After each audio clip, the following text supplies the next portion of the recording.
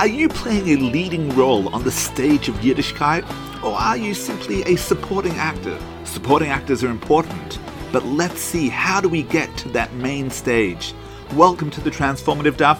My name is Rabbi Daniel Friedman, and today we discuss what it takes to become a leading actor on the stage of Yiddishkeit. Welcome to the Transformative Daf, and thank you for being my chavrusa. I like to begin with a story. In the early days of the Lakewood Yeshiva, one of the major benefactors once made a bold comment to Rabbi Aaron Kotler, the founding Rosh Yeshiva. Rebbe, I'm supporting your yeshiva, and so I have an equal merit in the reward for the learning, right? That's correct, replied Rabbi Kotler. We have a partnership just like the one that existed between Yisachar and Zevulun. You provide the material needs, I provide the spiritual needs, and we share the reward in Olam Haba. So how are you and I any different, Rebbe? The man smirked. We'll both end up in the same place. The difference between us, said the Rosh Yeshiva, is that while we both might have a wonderful Olam Haba in store for us, I also have an Olam Hazeh. I also get to enjoy this world. Says the Gemara. Rabbi Shvatya quoted Rabbi Yochanan. When one does Gelilah, the dressing of the Torah, he needs to position it so that it closes on the seam between two sheets of parchment. And Rabbi Shvatya quoted Rabbi Yochanan, if 10 people read from the Torah, the greatest among them should do Gelilah.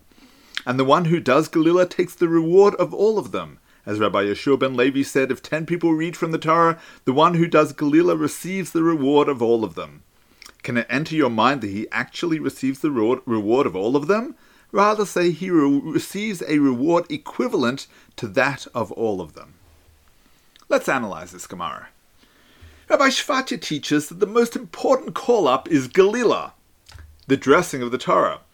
Now, that's counterintuitive. Most people believe the Gelilah is simply the consolation prize given even to children. Some even like to joke that getting Gelilah ranks alongside being asked to lead Pesukei de Zimra, the first part of davening, when most people are still meandering into shul. What makes Gelilah so special? The Aruch HaShulchan explains the importance of the Gelilah recipient. He is the one who ensures that the Torah is not left open and unattended. The Bach writes that the reason the Gelilah honoree receives extra reward is because of all of the extra laws he needs to be familiar with to do the Gelilah. These halachas and minhagim include the necessity of positioning the seam in the middle and ensuring the Bereshis side of the Torah is on top of the Devarim side when the Torah is closed. You know, there's more to Gelilah than you think. Actually, according to the Mishnah Berurah, nowadays we divide the classic Gelilah ritual into the two honors of Hagbah and Gelilah, lifting the Torah and dressing the Torah. Originally, that was considered one honor, but now it's two separate people. The primary reward, according to the Mishnah Berurah, is reserved for the person who does Hagbah, the lifting of the Torah.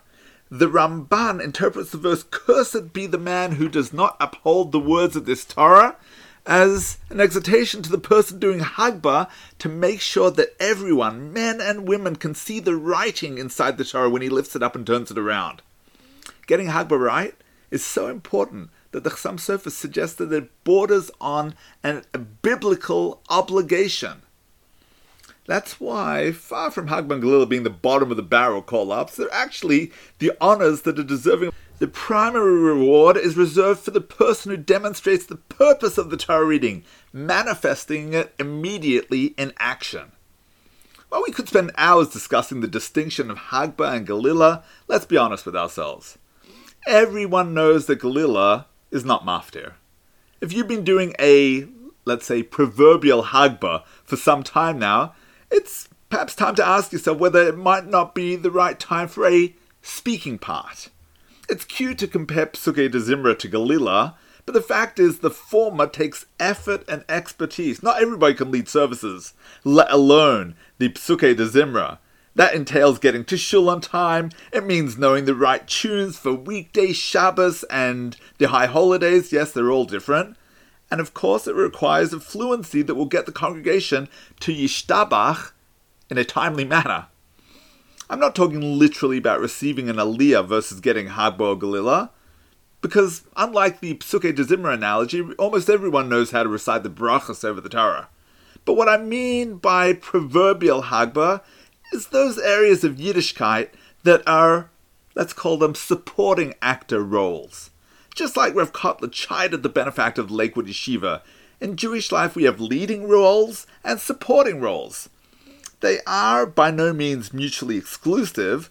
One should certainly aspire to fulfill both. But while the Hagbah role is to uphold the words of this Torah, one always needs to maintain the hope and aspiration to bless the words of the Torah by devoting oneself to serious daily study.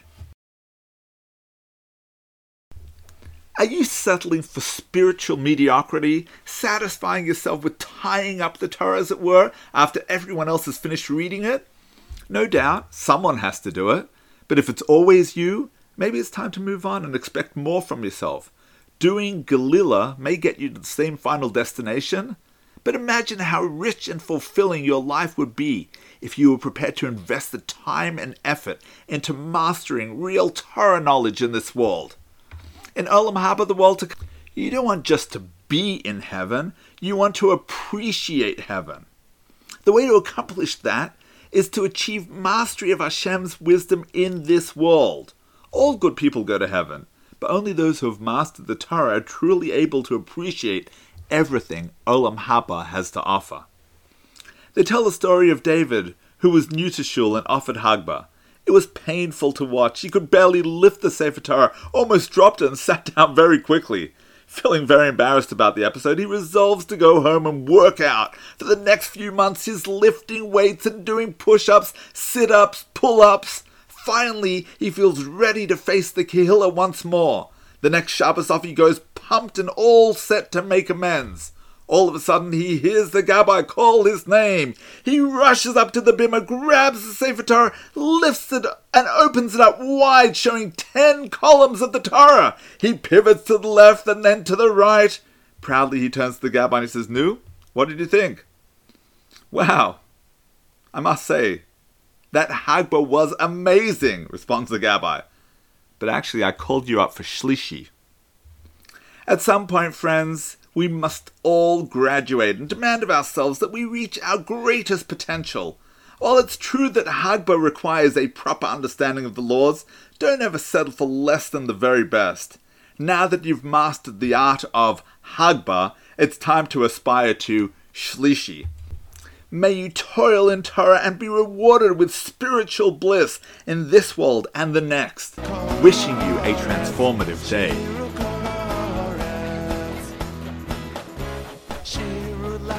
Thank you for tuning into the Transformative Daf podcast with Rabbi Daniel Friedman. Whether you've been doing Daf Yomi for years or you're not quite ready to commit but want to be part of the Daf Yomi global movement, there's something in the Transformative Daf for everyone. It's about joining the conversation. It's about talking over the Daf with your family, your friends, your colleagues. It means never being short of a discussion starter or a meaningful Dvar Torah. Every page of the Gemara, every word, every letter contains the secrets of the universe. To achieving a life of simcha and purpose, transform your life today.